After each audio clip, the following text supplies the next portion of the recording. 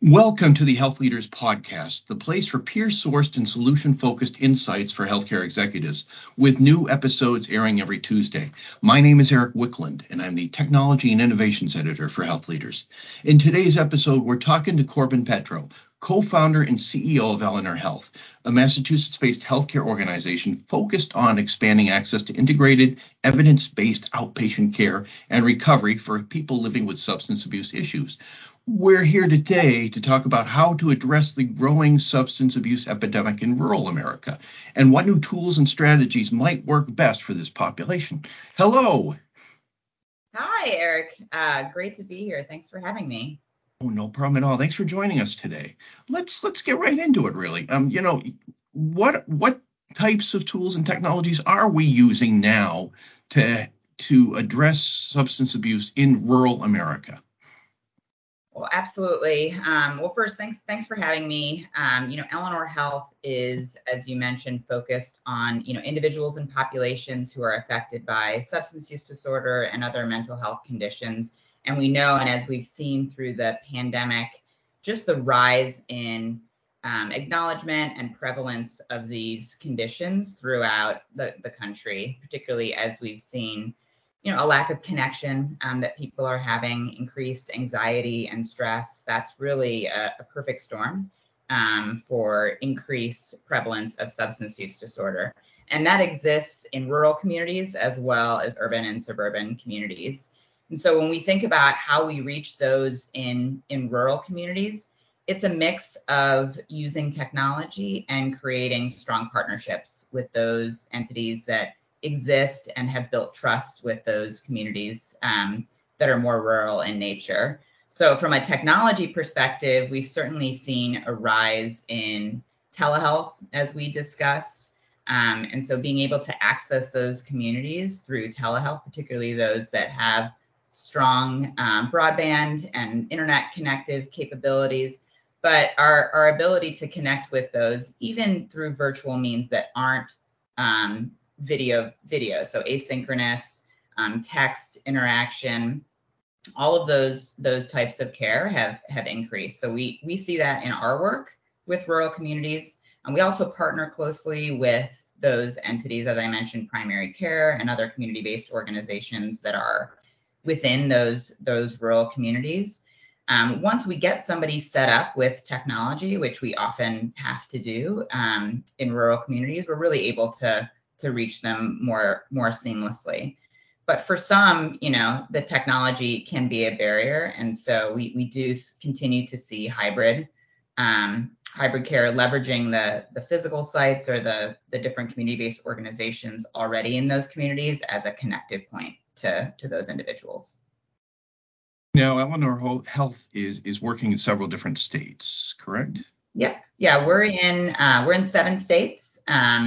You mentioned Massachusetts is one. We're in North Carolina, New Jersey, Washington, Louisiana, Massachusetts, Ohio, and Texas. That's a mix of populations there. What are the challenges? What are the specific challenges or barriers to working in rural areas? Well, certainly, the density of those populations. So, when you think about the prevalence of substance use disorder, it's about 8 to 10% of the U.S. is affected by substance use disorder at any given time, but only really 1 out of 10 are seeking care. We do focus on engaging those 9 out of 10 who aren't seeking care. So that's an important component of our model that makes a presence in a rural community more sustainable.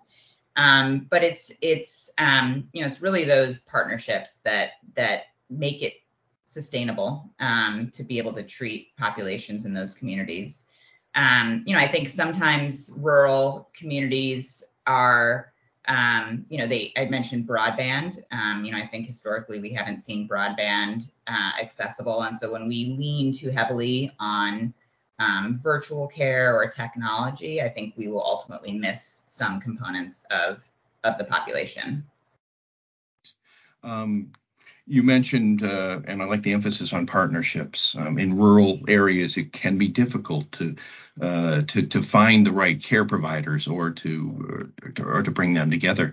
How do you partner with? You mentioned primary care providers, others maybe specialists. How do you get them to join this network or to create partnerships with them? Yeah, I mean, I think particularly rural providers, we have found are very interested in partnership. So they recognize that they're already often stretched. These are typically primary care. So primary care clinicians, they're stretched. They often don't know of resources to connect their populations with. So particularly around substance use disorder and mental health. So they often are excited to create partnerships, and we can partner with them. So we have partnerships. Let's think about Western North Carolina, which is a rural community that we serve. We have partnerships with primary care where a patient may be sitting with their primary care and can use the virtual capabilities within that primary care practice to video visit with our teams. And so really using that point of care as the connective point to get them connected to substance use disorder and mental health care, and then using that opportunity to set patients up with technology so that they can further engage with us in the home. And another thing that we incorporate into our model is field-based teams. So we have teams that go out into the home, and I think that's particularly important in rural communities where there might not be a site where a patient can go spend time, and where they may not be comfortable with technology yet. And so using those field-based teams to set up patients and then connect them back into the rest of the clinical team is something that we do in those rural communities. The other thing that we do in Western North Carolina is we have strong ties with community-based organizations there. So organizations that address social determinants, that have good ties within the community. We work closely with those in those rural communities as well. Are there other groups or organizations that you see Eleanor Health partnering with in the future? Are there other opportunities out there that haven't been explored yet to kind of tackle this issue? I mean, you think about any organization that is really touching people on a daily basis and building that trust. I think there are a lot of different partnership opportunities. When you think about EMT organizations and ambulance organizations, we have partnered with police and fire in previous partnerships, where they are often the key points of connection in the community. And so we partnered with them to understand how we can be helpful in addressing some of the mental health needs that they often see as the sort of first line out into the community. I think there are emerging organizations that are focused on rural communities, some of the primary care, hybrid primary care organizations that are emerging. I think those are ripe for partnership, where we can address some of the higher need mental health and substance use disorder folks that are presenting with those primary care, sort of rural primary care organizations. So we see a lot of those partnerships. I think the other types of partnerships that we see is with technology. So we partner with Bamboo Health and Patient Ping. They help us to really use data, real-time data, to know where patients are, how they're presenting, and how they're utilizing some of the ED and inpatient facilities within communities. And that's, I think, even more important to be right time, right place in rural communities. Yeah, two very familiar names in the digital health space, which brings me to the next question. What new types of technology would you like to be using? What out there offers hope or promise or potential for reaching out and engaging with people in rural locations? Well, I think text. I know it's not a new technology per se, but I think text-based communications is that asynchronous communication will continue to be important for all communities, but I think in rural communities where that broadband may be more spotty and asynchronous interaction or intervention may be more and more important. We lean pretty heavily on data. We're a very data-driven organization. So I think as we continue to open up access to data, that will be more and more important for us to further understand where we can intervene and where we can provide interventions. That data and really, organizations that help us to bring that data to bear continue to be an important part of our model.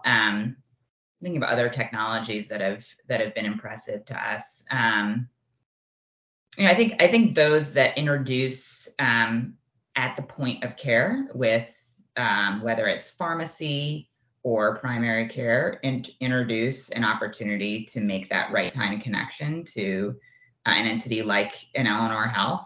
Those are more and more important, again, particularly in rural communities where that touch point with the provider may be that only touch point with a clinician that a person has over the course of 6-12 months. So I think those continue to be important. Again, creating that sort of coordinated, data-driven approach across an entire community, I think, is really important. Yeah, I like that emphasis on data. So much is made of that and where we're going with it, and especially with these new technologies, digital health, telehealth, AI, everybody's pulling data in now or looking to pull data in.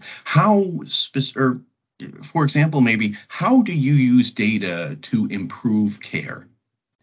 No, absolutely. So we have ingested hundreds of millions of claims as part of our work in partnership with payers. And then we enrich those claims with our interactions and interventions with our community members, which is what we call our patients at Eleanor Health.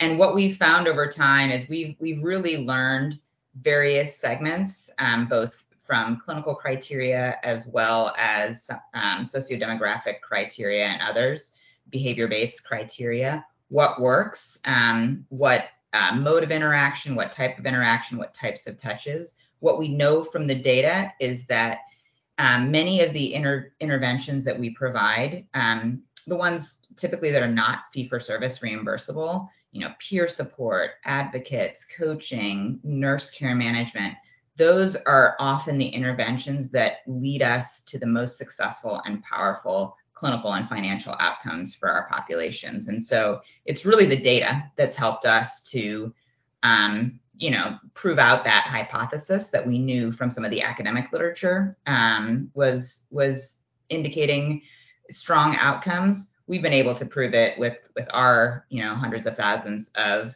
interactions and assessments that we've performed with our patient population. So, we know that those wrap services, creating meaning and purpose in people's lives, engaging with them in breaking down non-clinical barriers, those can be economic, social determinants, but they can also be creating, community and relationships for people. Those are really important in mental health and addiction to successful patient outcomes. And so it's really been the data that has helped to hone us in on the best clinical interventions, the best number of touches, the best mode of interventions that work for each different type of patient segment. And you mentioned payers. They certainly want data to be able to prove the value of a treatment that they would then in turn cover, support. Is that what you're seeing with these services, with this data? Are payers interested in this? Oh, absolutely. I mean, I think behavioral health in general is, pretty far behind other segments of healthcare in proving the efficacy of outcomes and really focusing on clinical and very evidence-based clinical outcomes as well as cost outcomes. So we know that people with a substance use disorder, for example, about 80% have another mental health condition, about 70% have another physical comorbidity. These are complex and costly patient populations. And without addressing the substance use disorder and mental health needs, those physical costs are driven up as well. So what we're able to show for payers is those members who we engage in our care model, we see a 40 to 80% reduction in ED and inpatient utilization for those patient populations. That's a huge reduction. Because what we're doing is we stabilize those populations and we see a reduction on the physical health side. And so instead of using the ED and inpatient, they're really stabilized in their care. No one wants to go to the emergency room. Nobody wants to go and have an inpatient stay. And really by addressing through a proven care model, their substance use disorder, we see that reduction. Payers are interested obviously in the macro economics and the impact that we can have and that addressing mental health and substance use disorder can have on the total cost of care. And so we do focus on that. They like seeing that. They also love seeing improvements across HEDIS and other measures. So quality and outcomes is really our North Star. So from a quality perspective, there are psychometrically validated scales and screeners, the PHQ-9, the GAD-7, Recovery Capital, Substance Craving Scale. There are all these scales and screeners that have been grounded in data that we can show improvements over time. We love seeing that. Payers love seeing that, and I think more and more they will start to require that their provider groups perform against a set of quality and cost metrics. And we really feel like we're leading the way there. And how are your patients, your community members, how are they responding to these new techniques and tools? I imagine with the pandemic, everybody was on a real steep learning curve for telehealth and so on and so forth.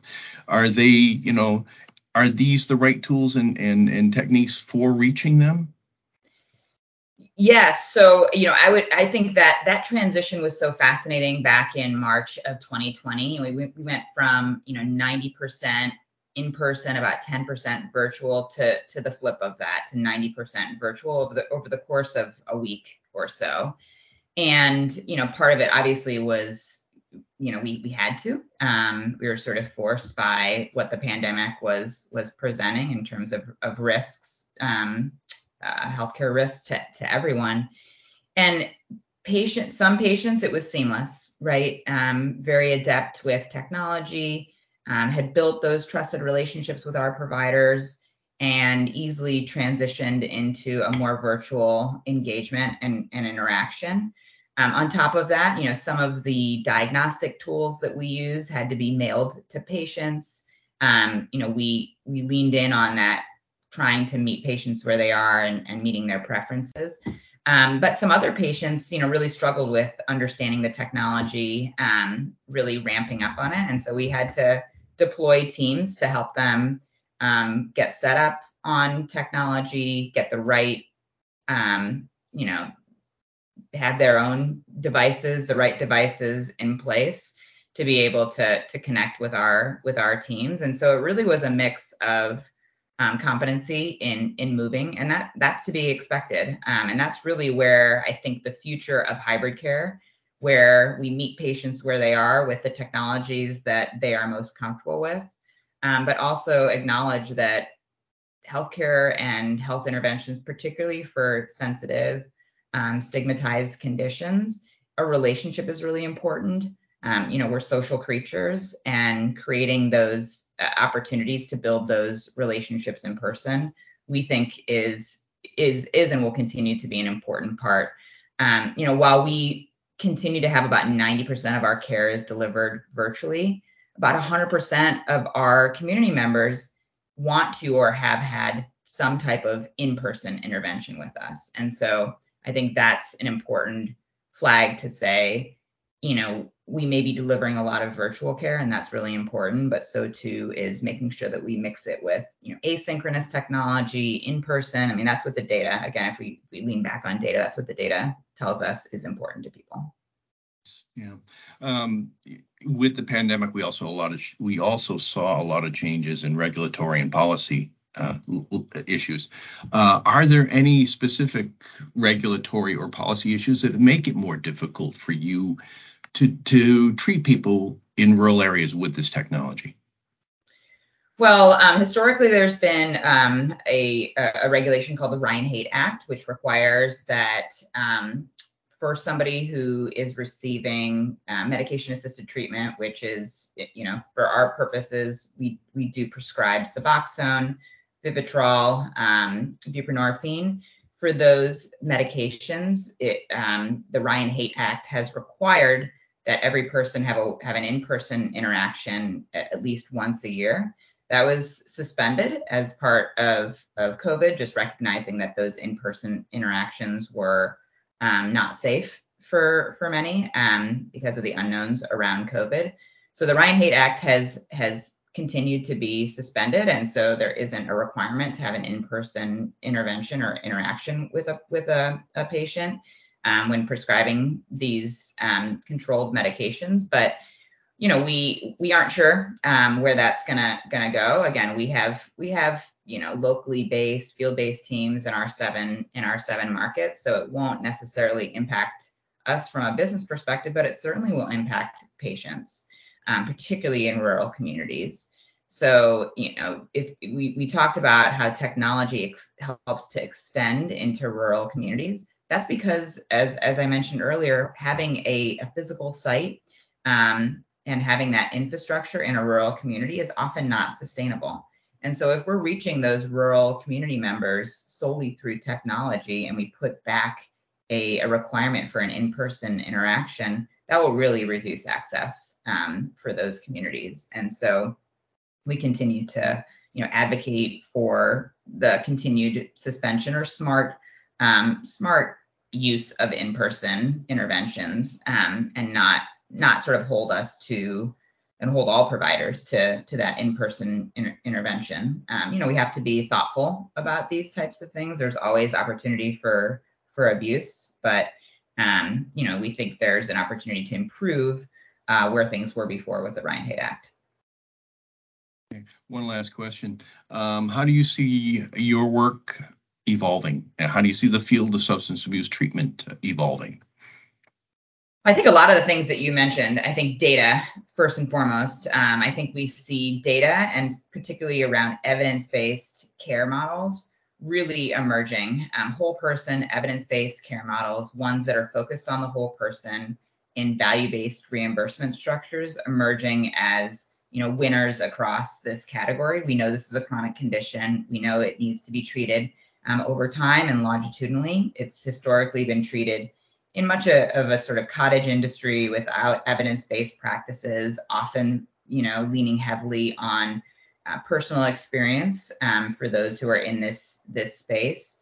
And, we think that there is a strong emergence of data and evidence that will really continue over the next couple of years. And it's the combination of an evidence-based clinical practice and a value-based reimbursement practice, which is what we do at Eleanor Health, that will be the winning categories, really proving the outcomes, being able to show the impact that you're having on populations at a cost level as well as a quality level will continue to be important as the data and evidence and metrics and measures in behavioral health continue to emerge. So we're excited to be at the forefront of all of that.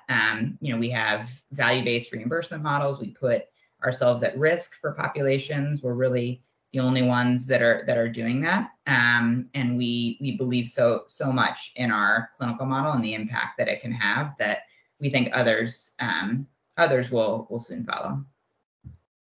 Okay. Corbin, thanks very much for chatting with me today. This has been a fascinating conversation about a very serious topic. Thanks, Eric. Appreciate you having me. All right. Thank you very much for listening to the Health Leaders Podcast, and we'll be back next Tuesday with more health industry insights.